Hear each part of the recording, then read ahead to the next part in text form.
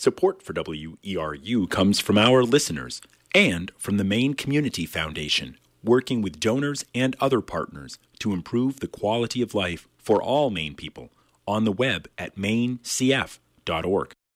It's 10 o'clock and you are tuned to WERU-FM, 89.9 Blue Hill, 99.9 Bangor, and streaming online at WERU.org. Coastal Conversations with your host, Natalie Springle, is up next.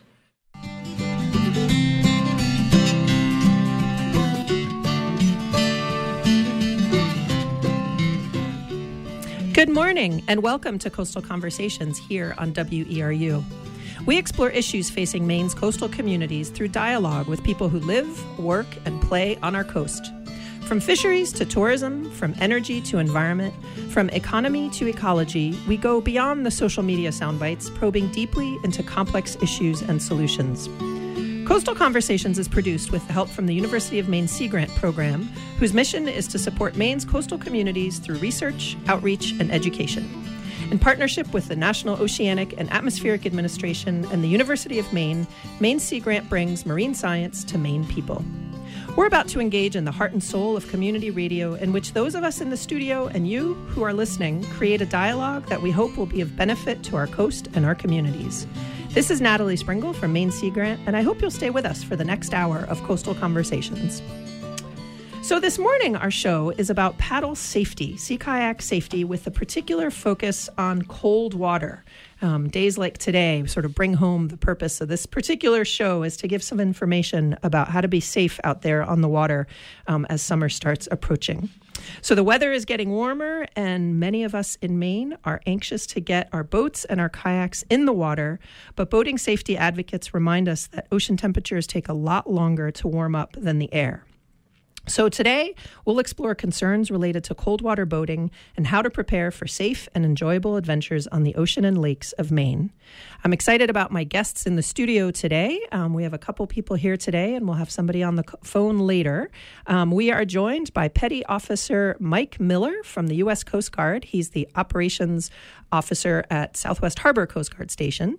And we have Karen Francoeur of Castine Kayak Adventures in the studio with us today. Hi, Petty Officer Miller. Hi, Natalie. Thanks for having us. This is a great opportunity to really start the season. So Great. We look forward to sharing our message. Great to have you. And hi, Karen. Great to have you, too. Hi, Natalie. It's great to be here, too. It's always important to think about paddling at this time of year and think about how to do it safely. Great. Yeah, great. And then later on in the show, we'll be joined by Maria Janess, who is the president of the Maine Association of Sea Kayak Guides and Instructors and also works for the Maine Island Trail Association. So she'll be joining us a little bit later. So let's jump in. Our topic today is talking about how to be safe on the water. Days like today when it's 50 degrees out and misty and cold and rainy are good examples of days where we have to pay attention to the environment. Before we jump in, let's find out a little bit more about our guests, who they are and how did they get to the work that they do. So, Karen, you run an outfitter in Castine. Tell us a little bit about your business and how you got into this work. Well, when you did your introduction about people working and playing in the environment, that's what I do. I work and play in the environment. I really started out in environmental education and taking kids on the river and teaching them about the environment, and somehow that transformed itself into Castine Kayak Adventures. And I've been running my company for 21 years now. This will be my 21st season in Castine, which is amazing.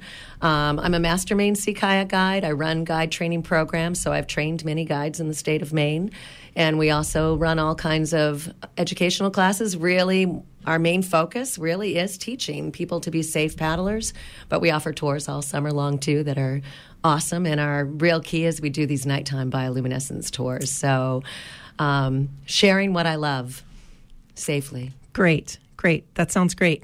And Petty Officer Mike from the Coast Guard, tell us a little bit about your trajectory that got you to the Coast Guard and how you ended up in Southwest Harbor. Well, who doesn't love the water? First of all, I'm a Florida native, and growing up on the water, the Coast Guard was, seemed to be the perfect fit for me. And then I come to Southwest Harbor by means of Charleston, South Carolina, was my last duty station. Beautiful place, but I can honestly tell you that Southwest Harbor is a gem. And I absolutely love it. Been here 2.5 years. Beautiful place. Beautiful. So many things to do. Obviously on the water, whether it be kayaking or hiking or whatever it may be. But really love the area. It's great, and it's great to be around so many people that have such a love for the outdoors, but specifically for the water sports. And part of my job, what I do at the Coast Guard is I'm the operations petty officer, and if you will, that a small piece of that is education and outreach. So kind of what we're doing today is we want to get the message out. We want to share the message that safety is everyone's priority, and you shouldn't take it for granted. You shouldn't never become complacent, no matter what the conditions are. Perfect example is today. It's expected to be 55, 60 degrees, whatever it may be. But on my drive here, one of the big concerns is the fog. Yeah, it was foggy. Exactly. Driving here, there was quite a few times, and the visibility was less than a quarter of a mile. And you have to translate that when you're out on the sea as well. Whether you're in a kayak or boat or whatever it may be, and then don't forget the water temperature, as what we're going to talk about today and start in a moment. It's 41 degrees right now, so keep that in mind anytime you go out in the. And for our listeners who might be sort of only peripherally familiar with the scope of what the Coast Guard does, can you just sort of paint a picture of the role of the Coast Guard on the coast of Maine? Oh, well, we have, I believe it's 9 stations. I believe it's 9 stations up and down the down east coast of Maine. And, the first and foremost everybody thinks of is search and rescue, which is our primary responsibility. Ports and waterways, coastal security. We have our marine environmental protection agencies, our MSD in Belfast, our commercial our waterways outfits, and there's so many different scopes that the Coast Guard does branch into, but primarily at our station, it's search and rescue and ports and waterways, coastal security. Great, thanks. And likewise, let's ask Karen a scope question. Give us. You've been. You said 21 years. You've been running 21 years. I can't believe it. That's a chunk of time. So You've seen some changes and some evolution in the industry as a tour operator and as a person involved in teaching about safety on the water. Give us a little bit of your observations of sort of the scope of how big is sea kayaking on the coast of Maine. I think sea kayaking on the coast of Maine is quite big. You'll notice when you see cars in the summertime, every car has a kayak on the roof on their roof. I remember when I first started kayaking, nobody had kayaks. People would stop me and say, "Oh my gosh, aren't you afraid that you're going to get stuck in there?" And then what happened was they started making kayaks bigger. And more education went out and more people started to learn about it. Old Town Canoe started building kayaks. Some of the evolution that I've seen, and one of the reasons that I'm really excited to be on this show is to talk about the safety of kayaking, because I think what's happened in Maine is a lot of people have come from a canoeing background. And then when kayaks came into being, they were similar to canoes but different. And in Maine, we also have a lot of lakes. So people paddle on lakes, and then they want to take their lake canoe or kayak onto the ocean. And really understanding the differences, I think, is really important. When I started guiding, we didn't even have a designation for sea kayak guiding as a main guide. We were recreation guides. And then I think it was around probably 1997 when that designation was brought in, which was great because then we began educating about sea kayaks and how they're different from canoes, and how if you're far from land, you need to think about things like the fog that we have out there today, or you have to really know how to navigate. So in my 21 years, I've definitely seen a boom of kayaking. But one of the things that we'll talk about hopefully a little bit later are how the kayaks are designed. So for a long time, there were kayaks that were designed that were open. So there were no bulkheads, there were no sealed compartments, and there was no flotation. And I've been doing demonstrations for most of the years I've been guiding. on safety. And one of the things that I've found is it's pretty hard now to find newer kayaks without bulkheads, which I'm very, very pleased about. And can you explain what bulkheads are? Yeah, so bulkheads are they're compartments at the bow and the stern of a kayak. So if you have a kayak that's open all the way from bow to stern, even if it has like a foam block in there, if water can enter into the front and the back of the kayak, then the kayak can submerge so far underwater, it won't sink if it's plastic. If it's fiberglass, it could sink, or if it's Kevlar, it could sink. But if it's plastic, it's going to float, but it might not float high enough for an individual to be able to get into the boat and out of the water. So one of the things that I really like to inform people about, and I would never want to see anyone on the water without bulkheads on the ocean or really any distance from land, unless you have some sort of flotation, because the boat will fill with water.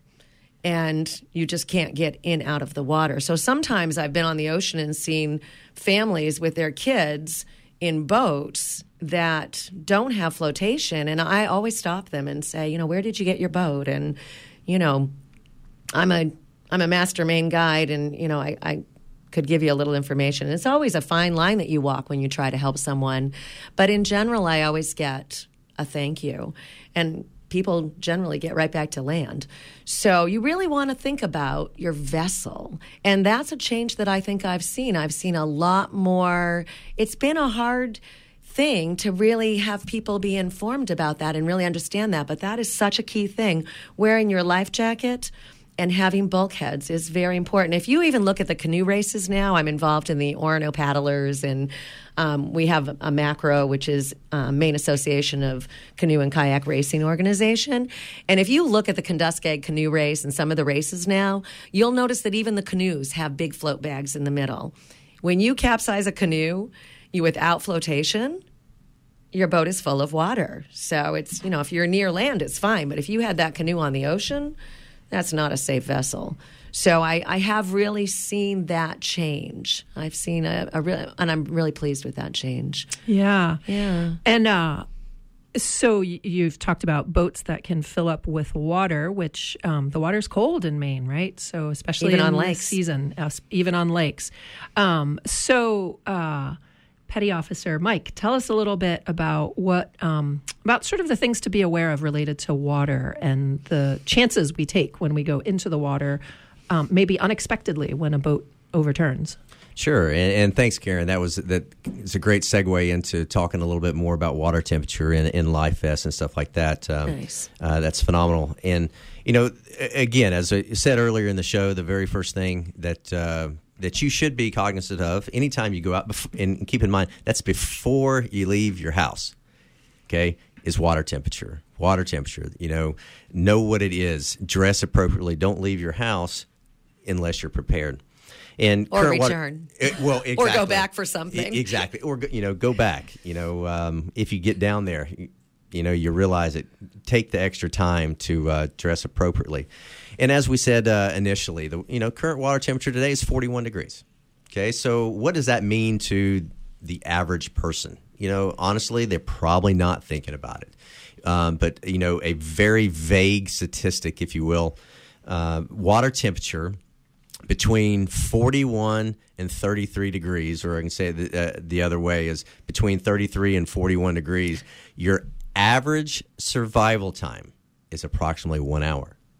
Okay, now that's not necessarily, and I can't say that's with this particular type of suit on, or this, not wearing this particular type of suit, but that's just the statistics. The table below that I'm referencing to is cold water information given out by the Coast Guard, and that's an astonishing number if you think about it. Can you repeat that statistic? Water temperature that is 33 to 41 degrees. The average survival time is 1 hour, and there's different ones, that is given. Water temperature between 0 and 32, the average survival time is approximately 15 minutes. Wow. Okay, it goes on up the list. Water temperature from 42, that's between 42 and 50 degrees. Your average is 1 to 2 hours. And likewise, if you get from 51 to 59, your average survival time is 3 to 5 hours. Now, why is this all important? Well, we're in Maine. We're in Town East, Maine, okay? It's 41 degrees right now. Well, guess what the water temperature is? And I'm going to turn – I'm actually going to put you on the spot, Karen. Here you go. Uh-oh. I'm scared. What would you think the water temperature is in July? I think it's about 60 to 65. Okay. That's a great guess. I will say it's a great guess. Well, you're actually on the higher end. Okay. But the average for 2016, the low water temperature in July was 49 degrees, and the high was 61. Where was that measured? Now that I don't have the statistics. This is all coming from the National Weather Service. Basically, you can, which is another great resource. You can go to National Weather Service, Caribou, and these statistics are directly off their website. But you lead further into it, and May. For example, May, people don't realize it may be 65, it may be 70 degrees, outside air temperature, but the water temperature is still 42 to potentially 50 degrees. And you don't think about that. It's not till potentially November-ish, September, October. Even in November, it can be 53, but really September is around that 61 to 65 degrees. And one of the things that you find when you're looking at that water temperature, when we're paddling in Castine, if it's low tide in some of the coves, the water's warmer. But then when we cross the bay mid-channel, I'll say to people, put your hand in the water here. And they put their hand in, and it's freezing because it's deeper water. So it really depends on what the tide's doing and whether you're up in an inner estuary or where you are. One of the things that we want to do with the Castine kids this summer is measure the water temperature in all the different places, and really have them get a sense of what that water temperature really is, because sometimes people lose sight of that. Like in Maine, we don't actually swim in the ocean. We really jump in the water and jump out. Like swimming is, you coming from Florida and South Carolina. Is it South Carolina? Yes. Yeah. Your water's a little warmer there. Absolutely. I was in Florida the past 2.5 weeks, and was very comfortable. Obviously, it's 88 and sunny, but very comfortable to be swimming out in the ocean and doing a little bit of surfing with my daughter, and it was phenomenal. We could go out in just shorts, and it was just comfortable. Right. Like you said, here, what do? We jump in, we jump right back out. Exactly. But people can become hypothermic in warm water. In Florida, people get hypothermic. You can get hypothermic in Panama. If you spend too much time in the water, it's still cold. And one thing that I'll just add to your cold water thing is when people are thinking about whether or not the water is cold, I run rescue classes and teach people how to re-enter their boats. I also do rolling clinics. And often we use a pool. And I always say to people, wear a wetsuit or wear long pants and a warm top. And they're like, we're going to be in a swimming pool. It's going to be warm. Well, I can tell you, the people that don't dress, even in a swimming pool, end up being blue if they're not properly dressed. And I think that really drives home the message for people that, wow, if I'm cold in a swimming pool where I would swim, imagine how cold you'd be in the ocean. And I don't know how warm swimming pools generally are, but they're, in the 70s, I think. Exactly, Karen, and a great segue into, and I think it'd be a great time to, just basically read off the clinical definition of what, hypothermia is. And for most people, the simple term is, hypothermia occurs as your body temperature passes below 95 degrees. And that doesn't really take much, to drop your core temperature that much. But hypothermia is a medical emergency that occurs when your body loses heat faster than it can produce heat. So you're exactly right, Karen. It doesn't necessarily, the water doesn't have to be 40 degrees. It could be 70 degrees, and you could be suffering from a hypothermic state. Right. So how does that translate into what you recommend people wear when they venture out in the different seasons? So this time of year, when I'm kayaking on the ocean, I'm wearing a dry suit. And I think sometimes people think that a dry suit keeps you warm and dry.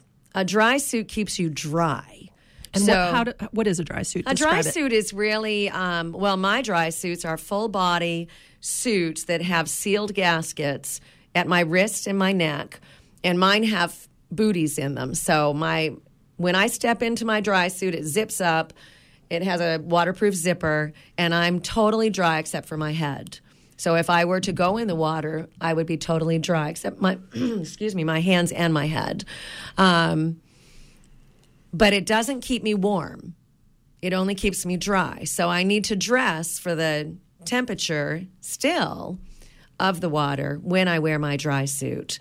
Because if I were to wear my shorts and a T-shirt under my dry suit and then I go in the water, I'm still going to be freezing. So a dry suit, not everyone can afford a dry suit, although there are some companies. And there's a company in Maine recently that I heard about that's making some relatively reasonably inexpensive dry suits.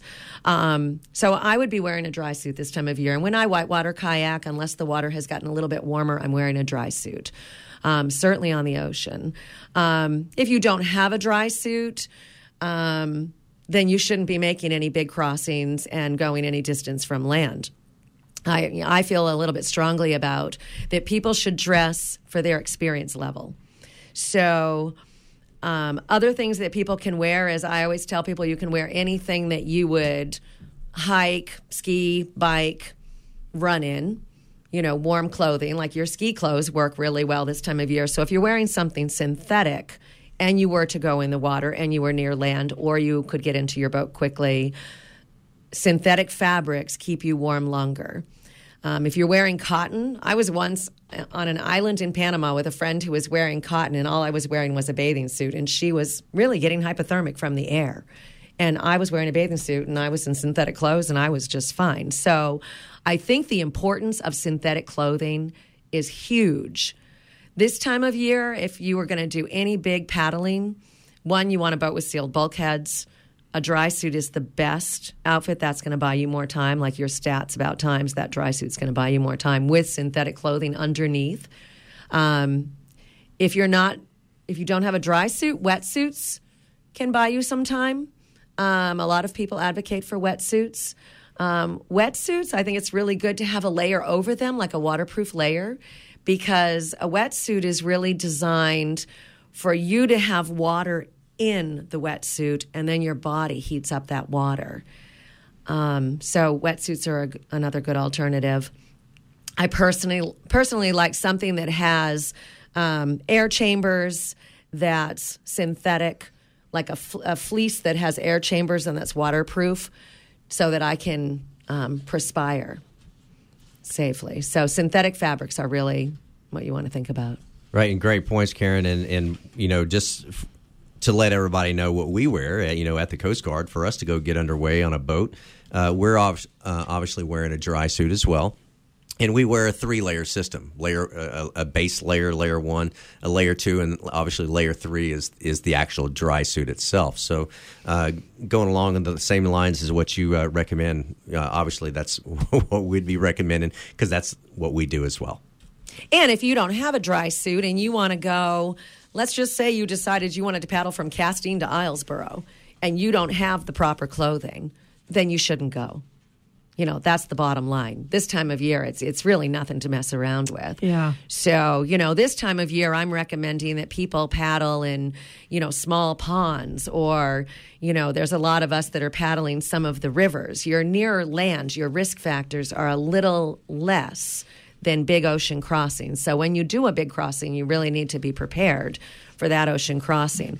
And maybe this is the time to touch on what happens when you go into the water.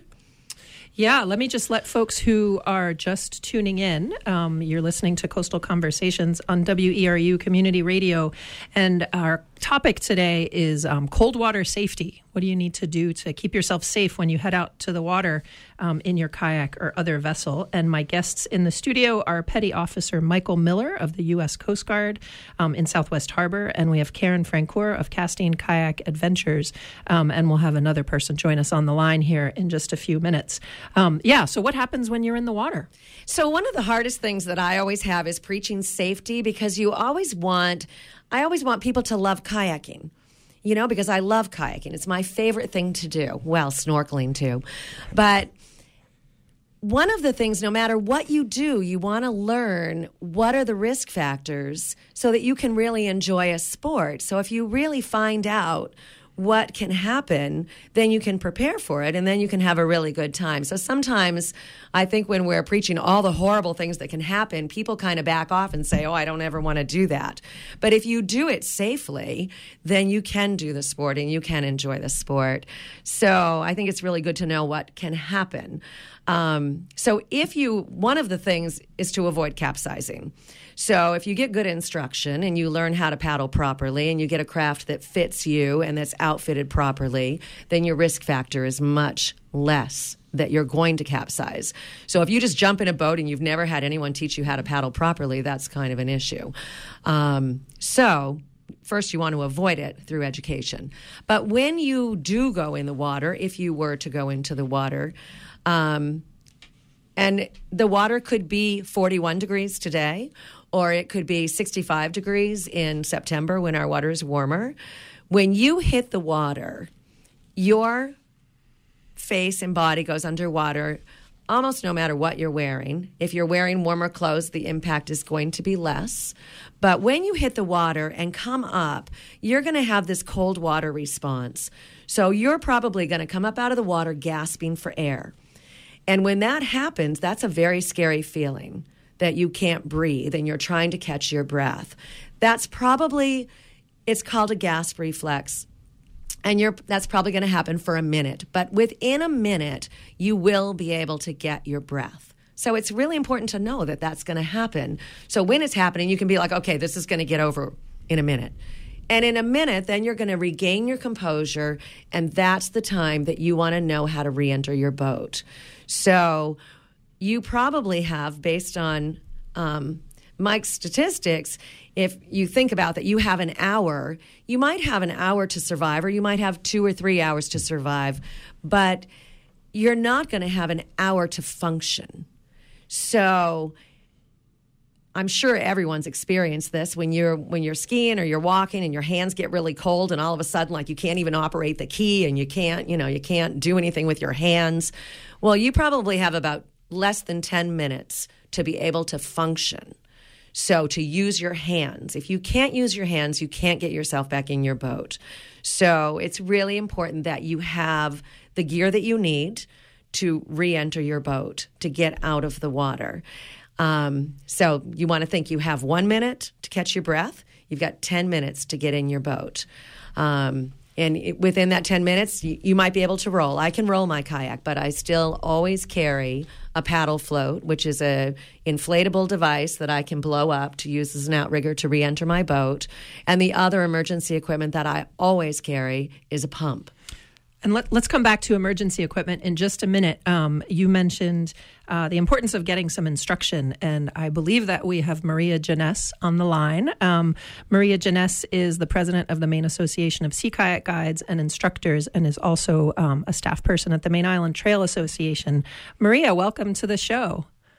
Hi there. Thanks for having me. Yeah, it's great to have you.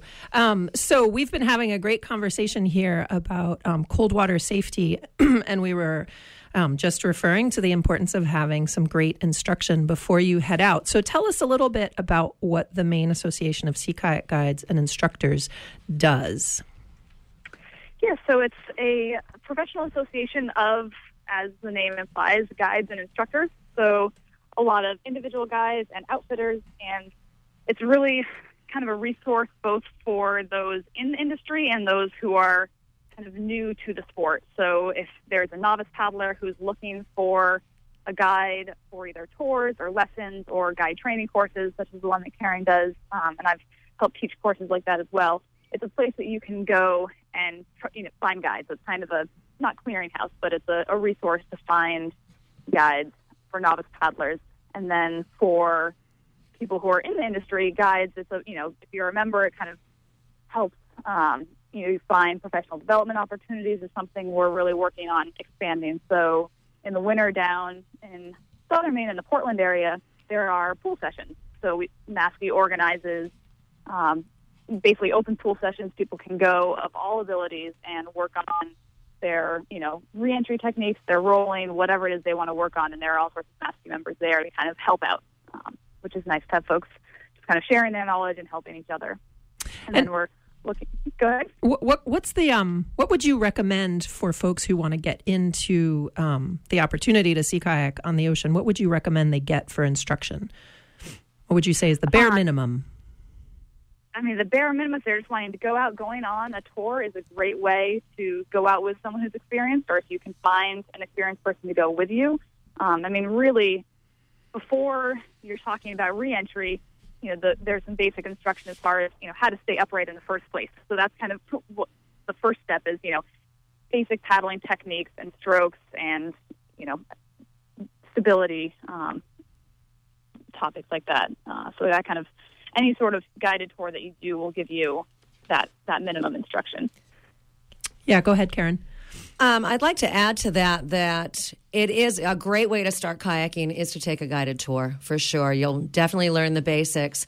One thing that I'd want to caution people on is a guided tour. If you go on a guided tour for a 3-hour tour and you paddle your boat and you learn the basics of paddling, I don't feel that makes you a safe kayaker on your own. I feel that anyone who's going to paddle on their own should know how to re-enter their boat. And that's when I have people that come to me that want to rent a boat, that's the first question I ask is, do you know how and have you practiced how to re-enter your boat? Because that's what makes you safe. So I think that's a very important skill. In our beginner classes, we always teach re-entries. And people should paddle based on their ability. If they can re-enter their boat by themselves, then now maybe they're ready to paddle on their own. If they can only re-enter a boat with the assistance of a partner, then they should paddle with a partner who is within easy talking distance and in reach to help them. So I think that re-entering a kayak is a really key, important skill to have.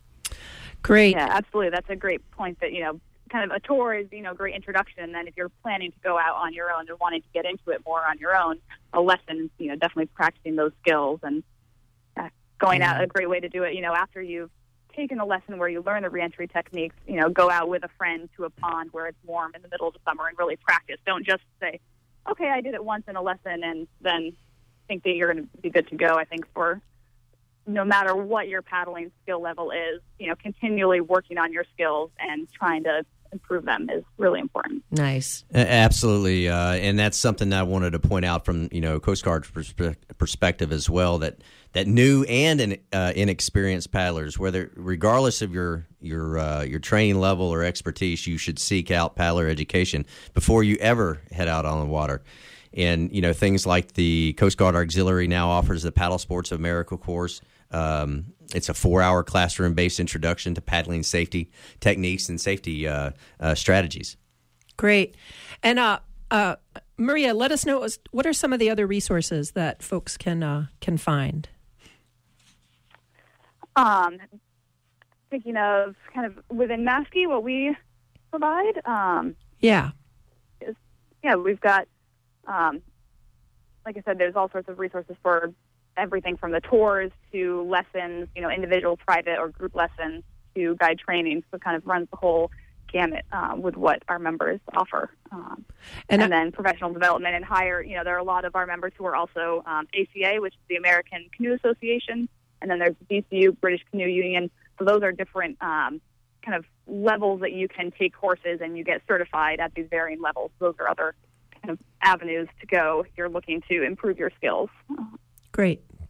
I think one of the things that people can really think about in Maskey, the Maine Sea Kayak Guides Association does a very good job with this. If you were to go to the Maskey website and look at different outfitters in your area, I think that all of us as outfitters really believe in kayak safety, and I think that you'd find that the outfitters in your area run classes. So, we at Castine Kayak run classes in the Castine and Blue Hill Peninsula and Bangor area. And we have a whole series of classes that go at different levels. And I think that, if you lived in Portland, companies down there are running classes. So for someone who really wants to get into kayaking, I think going out with an outfitter, when you go with an outfitter on a tour, it's okay to be a beginner because you have a sea kayak guide. In Maine, we're registered and licensed as guides, and so we all have a level of training that you can count on. And those people are going to keep you safe, and you're going to have a good experience. But when you want to learn to be an independent kayaker, going to the Maskey website or doing a search of outfitters in your area, I think that all of us along the whole coast of Maine offer courses. So it's kind of nice to do it in your area because then you meet people who are in your area, or you can take classes in another area to try that area out. But we all have pretty structured, nice classes. So I think that's a great way to learn. Great. And I think a point along with that, Karen, is you make a great point about your local resources, and finding your local outfitter or guides is a great introduction to your local paddling community. It's a way to meet people who you might want to paddle with. So beyond classes, just people who would get together socially and go out, and you're always safer going out with other paddlers. So that's a great way to meet other people who are into the activity in your area. Absolutely, and I find that's always a challenge with people, that they want to paddle with other people, but meeting other people to paddle with. So a class is a great place to start. And there are some paddling clubs. You always want to make sure if you join a club and they're doing paddles, that people are paddling safe crafts in the area where they're paddling. So always be willing to say, oh, wait, I don't think that boat really belongs on the ocean, or you need to know what you need to know. And a class certainly helps with that. And Maria, can you talk a little bit about I know the Main Island Trail, where you work, in addition to your role as the president of the Guides Association, you guys help try to connect people who are looking for paddling partners so that they can go out. Yeah, absolutely. I was just going to mention that. It's kind of a perfect segue. MITA, the Main Island Trail Association, a couple of years ago launched a Meetup site. So Meetup is a social media platform using all sorts of kind of different areas where people just, post a meetup and say, hey, let's get together and go do X. And so we posted one to help boaters of all kinds. And it tended to be primarily paddlers that have used it so far. You post a trip and say, I want to go paddle here, and it's a way to find people to go with you. If you're an experienced paddler, we have a little bit of a vetting process for who can be a trip leader and post events. And then, anyone who's looking for people to paddle with can go to that meetup site and look and see where there are meetups scheduled. And it's a great way if you want to paddle somewhere that's less familiar to you or you haven't been before. The Southern Maine Sea Kayaking Network also has a meetup site, and they post a lot of trips. One important thing to note is that, these are not guided trips. They're all free. It's just a social gathering of people going together. So, always being aware and making sure, like Karen said, that you've got the right equipment, and that, it's not a guide leading it. It's a very different dynamic. But it's a great way to meet other people and find out about trips that you can go on.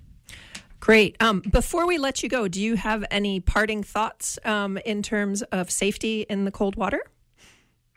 I think you guys have been listening in. You guys have really been doing a great job covering all of it.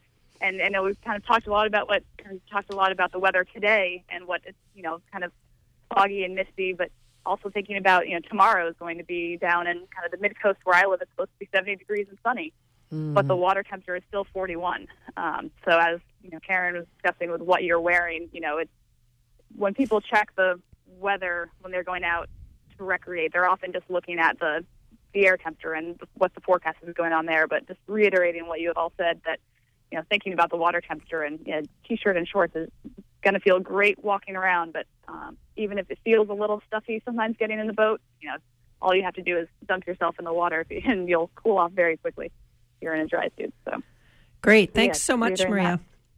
Yeah, thank you guys so much for having me. Great to have you on the show. Take care. So that was Maria Janess, who is the president of the Maine Association of Sea Kayak Guides and Instructors. And if you're just joining us on the show, we are talking about safety in the cold water on the coast of Maine, particularly for kayakers and other boaters. And in the studio with me right now, I have Chief Petty Officer Mike Miller of the U.S. Coast Guard in Southwest Harbor, and Karen Francoeur of Castine Kayak Adventures. And if you have any thoughts out there, listeners, about cold water safety, or if you have any experiences that you've had in the cold water that you wanted to share, things that may have happened to you or questions that you might have for these guys about how to be safe on the water, we'd love to hear from you. The number is 1-866-625-9378. That's 1-866-625-WERU. For just a brief minute, I just wanted to go down the road of sort of the worst case scenario here for a second, and maybe get a sense from Petty Officer Miller in terms of tragedies out there. Not the specifics, but what are we seeing? What are the trends in overall sort of recreational boating safety and fatalities? Well, let me start off. Thanks, Anna. Let me start off by kind of introducing a current initiative that's going on in the Coast Guard, and it's the U.S. Coast Guard's first district paddlecraft safety work group charter was implemented about 3 months ago, and I'm fortunate enough to be a part of that. And they share some statistics, which I'll read here in just a second. However, I wanted to share the purpose. The purpose of this charter is it establishes the first district paddlecraft safety work group. The fundamental purpose of this work group is to increase paddlecraft safety awareness, focus on education, outreach, and enforcement efforts. And ultimately, it reduces paddlecraft fatalities. And that kind of leads into, a little bit more of the grim part of it, if you will, in the 2016 statistics, if you will. 29 of the 49 recreational boating fatalities in New England involve paddlecraft. Now, to me, that's obviously, as well as the Coast Guard, that's an unacceptable number. Tragically, though, most of these deaths were easily preventable through the use of basic safety equipment required by federal law, which is what we do on a day-to-day basis, which I'll get into in just a minute. Drowning after falling overboard or capsizing account for 25 of the 29 of those deaths. 24 of those victims were recovered not wearing a PFD. So that's going to lead right into the segue of, we've talked about cold water. We've talked about, immersion suits. But primarily and most important, wear a life vest. Yeah. Can I make a point to that? So we did have a death that happened last year, and I posted on Facebook on Casting Kayak, and I also posted on my personal one to my friends that the importance of wearing a life jacket is so important. One, as adults, if we don't model wearing life jackets, then children see that modeling, and when they get older, they feel like they don't have to wear it. And so I wrote this very strong opinion, and I've promoted life jacket safety through instruction my entire career. But a friend texted me and said, "Wow, Karen, you're really bumming me out. Like, I live on the river, and, the river's not that cold." And actually, we had a death on a river with a person not wearing a life jacket. And I said, "Well, but you should wear it, because you could hit your head, or you could have a heart attack, or you could..."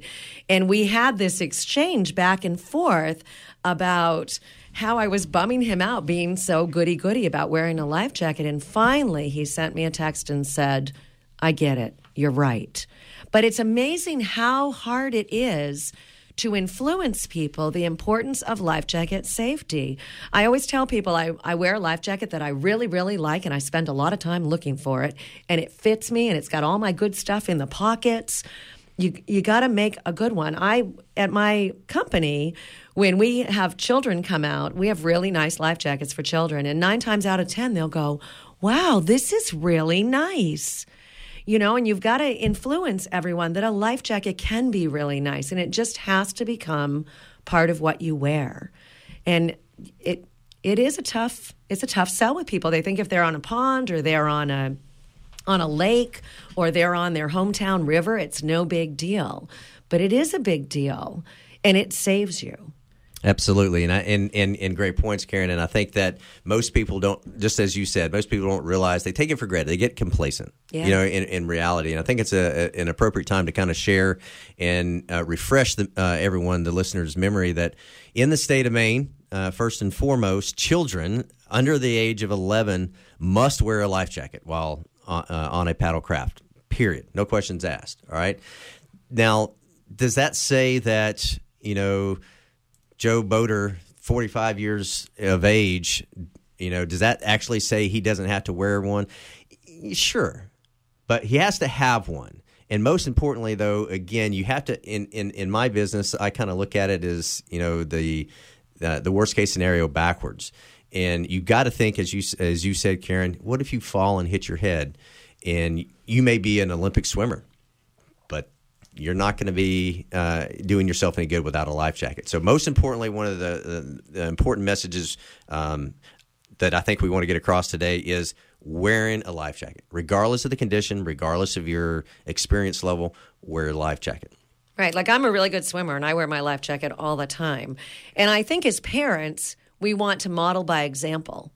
And I can't tell you the number of parents that I see not wearing a life jacket, but their children are wearing them, which is great that their children are wearing them. But if something happens to you, like a lot of times people think they're near land, and we have coastal water or we have rivers that flow, and sometimes you actually can't get to land because you're caught in that current. So then if you're spending that amount of time in the water, you're risking hypothermia. So you might get your kid in the boat, and there have been situations where children have been gotten back in the boat and the parents have not been able to get in.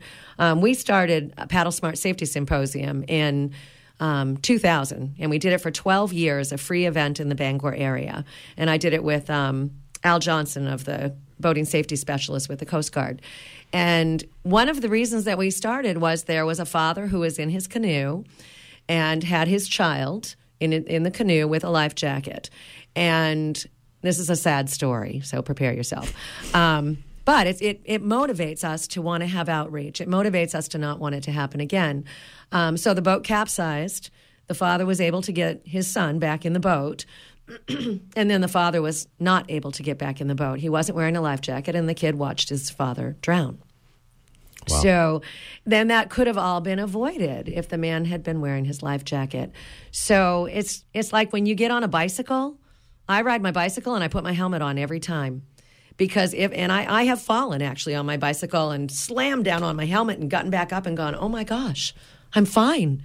So the same with your life jacket. It's just a piece of equipment that you should wear when you're paddling. And let's talk about some of the other pieces of equipment. From the perspective of the Coast Guard, what do you recommend that folks have? Well, of course, keep in mind that canoes, kayaks, they're all considered vessels. Okay, so with that being said, regardless of the length and location used, you're required to be in compliance with navigational rules and all applicable carriage requirements for vessels of that type and size. So stand-up paddleboards, okay, which is another new huge trend in the past 4 or 5 years. Yeah, I'm glad you're bringing that up because that's growing quickly. Exactly. They're determined to be vessels as well. When used outside, narrow limits of swimming or surfing areas, when operating outside these areas, stand-up paddleboards are required to be in compliance with navigational rules and all applicable carriage requirements for vessels of that type just the same. So when we're talking about, make sure we're clear, when we're talking about paddlecraft, we are talking about canoes, we are talking about kayaks, and we are talking about stand-up paddleboards. So with that, regulations, okay, PFD, okay, personal flotation device, but let's make it simple, a life vest. We've talked about that pretty extensively, a life vest. Most importantly, you should wear it at all times, but you do have to have it. One wearable life jacket for each person on board, okay? The inflatable, there's a lot of confusion sometimes about what an inflatable is, and does that count, if you will, and no longer it does on paddlecraft. And it does, or it does not? It does not. It no longer it does not. What, can you clarify that? Yeah, a type 4, which is a throwable, if you will, PFD. Okay, does not count as that individual life vest on most kayaks, because most kayaks are under 16 feet, and obviously stand-up paddleboards and a lot of your canoes too are under 16 feet as well. So it doesn't count as that life vest you're required to wear. And basically a throwable is not required unless 16 foot or longer. So in a 17-foot canoe, is someone supposed to have a throwable device? I'm sorry, say that again? What if it's a 17-foot canoe? They should have a throwable PFD or a throwable Type 4. They should have a throwable. And a throwable is what people refer to as a boat cushion. Yeah, right? It's that seat. It's that thing you or put a on ring your, or a buoy ring. It's that thing you put on your cooler to sit on or whatever it may be. Or you're right, or the little throwable ring. But you were talking about the inflatable life jackets. Okay, inflatable life jackets are ones that's going to automatically inflate upon immersion into the water. Okay, first of all, we do recommend that you already have one that's inherently buoyant when you're in a kayak or a canoe. You recommend that? We do recommend that. That is one of the press releases from the Coast Guard that it's a recommendation. But that's a I don't want to get too technical, but that's a Type 5, an automatic inflatable, if you will, that's based off water immersion is a Type 5. I don't really want to get into that particular specs, which is what people are using a lot on the stand-up boards, or right, inflatable. because they're smaller, they're really lightweight, and they sit next to you up against your body. What else? And then we get into sound producing devices. Okay, so sound producing devices. A whistle, okay, or a horn or whatever it may be, some type of device to make a large sound. And it's important to remember that vessels less than 12 meters, which we're talking about here in kayaks and all paddlecraft sports, must have some means of making an efficient sound signal. Okay, so that's basically the second thing. Life vest, now we got a sound producing device. Now we get into visual distress signals. Visual distress signals are those things that you can see from distances. And on all coastal waters and high seas, paddle crafts must carry suitable visual distress signals for night use between sunset and sunrise. So if you got to remember, if you're planning, if you're an overnight kayaker or you're going out on one of these outfitting trips and you're paddling over to an island and you're camping, you got to be thinking about these things. That is still a requirement if you're operating, obviously between sunset and sunrise. So we have life vest. We have sound signals. We have visual distress signals. And in a minute, we'll hear from Karen about how to make that practical for a sea kayaker. So this is great. We'll hear from the Coast Guard perspective, and then we'll do the practical applications. Exactly. Then next, we got lights. Basically under Navigational Rule 25, we talk about lights. And any vessel under oars shall have an electronic torch or lighted lantern that's showing a white light, which shall be exhibited in sufficient time to prevent a collision. So don't forget your light. Can I add to that? Absolutely. So a lot of times we do these nighttime tours. We take people out to see the bioluminescence in Casting Harbor. And a lot of times we'll see other people that will go out at night and think that they should have a flashing light. Like when you're riding your bicycle and you have your flashing light on the back, that allows cars to know that you're there and see you. But a flashing light means you're having an emergency on the water. So you don't really want a flashing light. You want a solid light. Correct. Great point. I just wanted to interrupt you guys real quick because we have a caller, and we'd love to hear from Nate in Ellsworth. Hi, Nate. Welcome to the program. Hi. Thanks for having me on. I just wanted to make a comment about the frequent use of the word experience, and particularly in regards to some of the unfortunate incidents that we have every year on the water around here. I run a kayak training company in the Mount Desert Island area and down East Coast. So it's an issue that I look into a fair amount.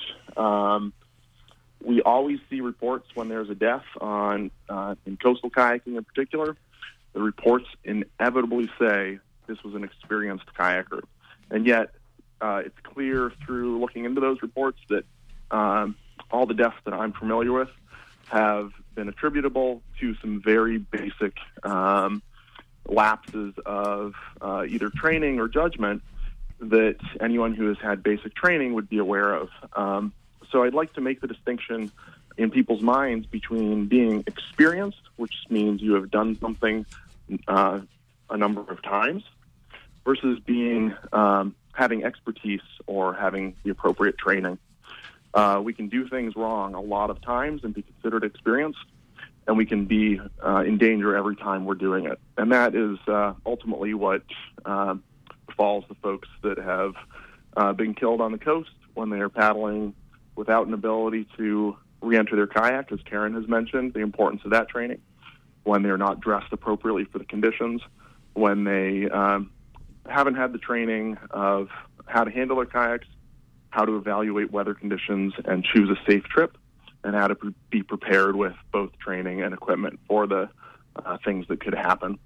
So just wanted to make that distinction in everyone's mind that having done something many times does not mean you're doing it safely or that you're prepared. and that training with a certified instructor through the ACA or the BCU is really the safest way to make sure that you as an independent kayaker are trained and prepared and have the expertise and the judgment that you need to be safe. And truly Great. experienced. Thanks a bunch for your call, Nate. That's a great point. Appreciate your call about the distinction of just spending some time on the water versus getting some really concrete skills.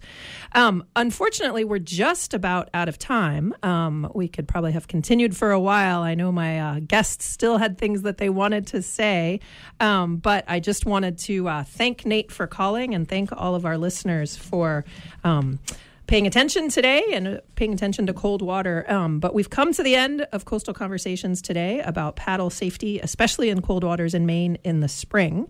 I wanted to thank our guests for their time and good work on the water. So thanks so much, Petty Officer Mike Miller of the Coast Guard. Thanks for coming. Thanks, Natalie. Appreciate it. Great to have you. And thanks, Karen Francoeur of Castine Kayak Adventures, for coming in today. Thanks for having me. Great. And also thanks to Maria Janess, the president of the Maine Association of Sea Kayak Guides and Instructors, who called a little bit earlier and also works for the Maine Island Trail Association. And just before we go, let me just ask these guys to share a couple websites where people can get more information. So, Karen, what would you recommend people look to online to get more information about paddle safety? Well, you can certainly reach me at Castine Kayak Adventures. My website is castinekayak.com. And on our lesson page, we have a listing of our lessons. You could also go to the Maine Sea Kayak Guides Association and search for outfitters in your area. So I think if you just put in Maine Sea Kayak Guides and Instructors, you'll get it. I don't have it memorized. It'll take you to the website. It'll take you right to the Great. website. Great. Good old Google. Yeah, great. How about from the Coast Guard perspective? Any last-minute recommendations you make for resources? Last minute, Natalie. There's a couple. U.S. Coast Guard's boating safety webpage, which is uscgboating.org. Another one is Safe Boating Course webpage, which is the same, uscgboating.org /safety boating. There's the National Safe Boating Council, which is safeboatingcouncil.org. And maybe another one could be something as simple as life jacket information. We don't want to forget stuff like that. Boating under the influence, Coast Guard auxiliary web pages, Rip Currents, American Canoe Association, etc. Great. I know there's several topics that we didn't touch on, like marine radios. So we have much more to talk about another day, but Coastal Conversations has come to an end. So thanks, folks. Coastal Conversations is produced with support from the Maine Sea Grant Program at the University of Maine, bringing marine science to Maine people. Join us from 10 to 11 a.m. on the fourth Friday of each month. Our next show will be about fisheries issues down east. Our show's theme music, A Following Sea, was composed and performed by Paul Anderson. Thanks to Amy Brown for engineering our program. And stay tuned for On the Wing with Joel Raymond. This is Natalie Springle from Maine Sea Grant, host of Coastal Conversations, wishing you a good morning.